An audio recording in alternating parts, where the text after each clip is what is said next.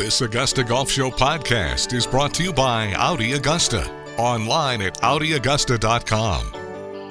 Well, Fatima Fernandez Cano once again has qualified for the LPGA Tour based on her play on the Symetra Tour, where she finished second in the 2021 money race, also a winner this year on that tour. It's a pleasure to welcome Fatima Fernandez Cano back to the Augusta Golf Show.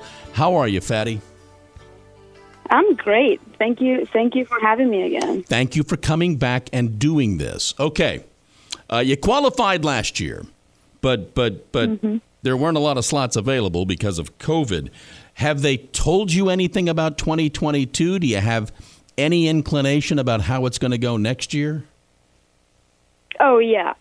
This year, they've said from the very beginning of the season, basically, that it's back to normal, which means it's 10 full cards in the LPGA. I'll be able to play every event I want, except for like the limited fields or like the different ones. But the regular tournaments, I'll be able to play in any of them I want.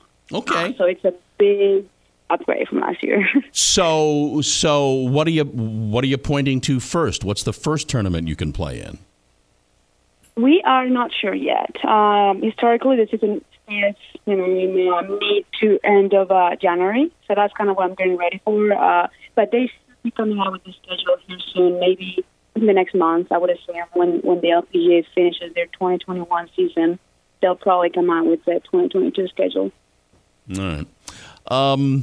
You know what? You could make the case that even with everything you had going on this year, and somewhat disappointment from not finding a way into any LPGA tournament, you played better this year than last year. You won IOA championship, second on the money list. Was there a chip on your shoulder, Fatty? Did you feel the need to be just even a little bit better? Actually, I won that event last year. That was last year's win, 2020, not 2021. This year, I did play really good golf for the whole season, basically. I had maybe mid-season, I had a little bit of not so good few tournaments, but I still, was making cuts and coming in like 30th or whatever. So that was kind of good to see, like, my best golf was not there, but I still was able to play, pretty good golf. And then, yes, I finished it super strong. I mean, I started the year super strong, and I finished it super strong, so that was kind of cool. I think it was like, 5 top 5 finishes. Like, I had 3 second-place finishes. So it was just a very solid year overall. I couldn't quite get the win this year, but honestly, my goal starting this season was to get the full LPGA card, whether that was through, the LPGA or Symetra. And since I didn't get into any event at the beginning of the year, I decided to stick with Symetra. And thankfully, that worked in my favor. And I'm now the full LPGA card for 2022. Do you think, still maybe a little early to tell, as you're going to, as you say, be able to play in some of the LPGA events, might you go back and forth, or are you envisioning that you'll be strictly LPGA next year? Oh, no, I will be strictly LPGA. Like I said, this gives me full benefits into the LPGA, so there's no need technically for me to really go back to Symetra, since the only goal for the Symetra Tour is to make it into the LPGA, and now I have. So now I will be fully on the LPGA. And I mean, as you probably know, the LPGA is like probably any tour is just 1 year at a time. So at the end of the day, I go into the LPGA. I still have to play good golf to be able to maintain my status out there. But if I continue to play good golf like I have, I should have no problem doing that. We're talking with Fatima Fernandez Cano here on the Augusta Golf Show. Speaking of the status out there, everybody kind of knows on the men's tour, on the PGA Tour, with a win comes a couple of years of status, and sometimes 3, depending on when you win in the year. Do you know what comes with an LPGA win? What kind of status? Yeah, it's the same thing. You get a 2-year exemption, and of course, then after that, you get previous winner status for life. Which is not the best, but of course, it just gives you membership on the LPGA for life, basically. And but 2 years of full card. Do you think the experience of last year, this year, do you think you're a better competitor because of all of that? Oh, absolutely, yes, for sure. like you said at the beginning, I was a little disappointed, of course, to have earned my way into LPGA last year and still not getting my full card. But at the end of the day, I knew what I was getting into starting the season. Like, I knew it was not going to be a full card. I just thought or hoped that it would have been a little better, but it wasn't. And so I had to get over that and kind of quit feeling bad for myself in a way and say, okay, well, let's do it again, you know. There's nothing to it. We're just going to do it again and play good golf this season, and I did. But, of course, getting over that mentally, I think that made me better, just to kind of continue to fight and continue to be patient. And I told myself, you know, just take it one at a time and be patient. And at the end of the day, if you have the big game, you're going to be able to do it again. So I did it, so I think that made me better as a player for sure. Was it hard to be patient? Yes, very much so, especially when I started the season playing really well. I kind of got ahead of myself a little bit, just thinking ahead too much, thinking, well, maybe, you know, I secure my card out here and maybe I get into some LPGA at the end of the year, or maybe I play Monday qualifiers to get the LPGA at the end of the year, and then I feel like I lost track of, you know, being in the moment a little bit, and that could have been why mid-year I had a few tournaments that did not go great. But I was able to get back on track and told myself, all right, you know, round one, just take it one at a time, one at a time. You don't need to win. I was trying too hard at one point. I said, you don't need to win. You just continue to play good golf, and the goal of top 10 at the end of the year will come to you. You don't have to go, you know, and try too hard for it.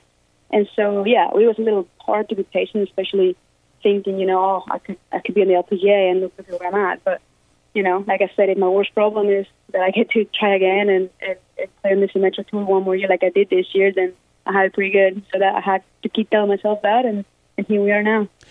You were playing a lot weekends when there were LPGA tournaments, but when you weren't playing, would you watch the LPGA?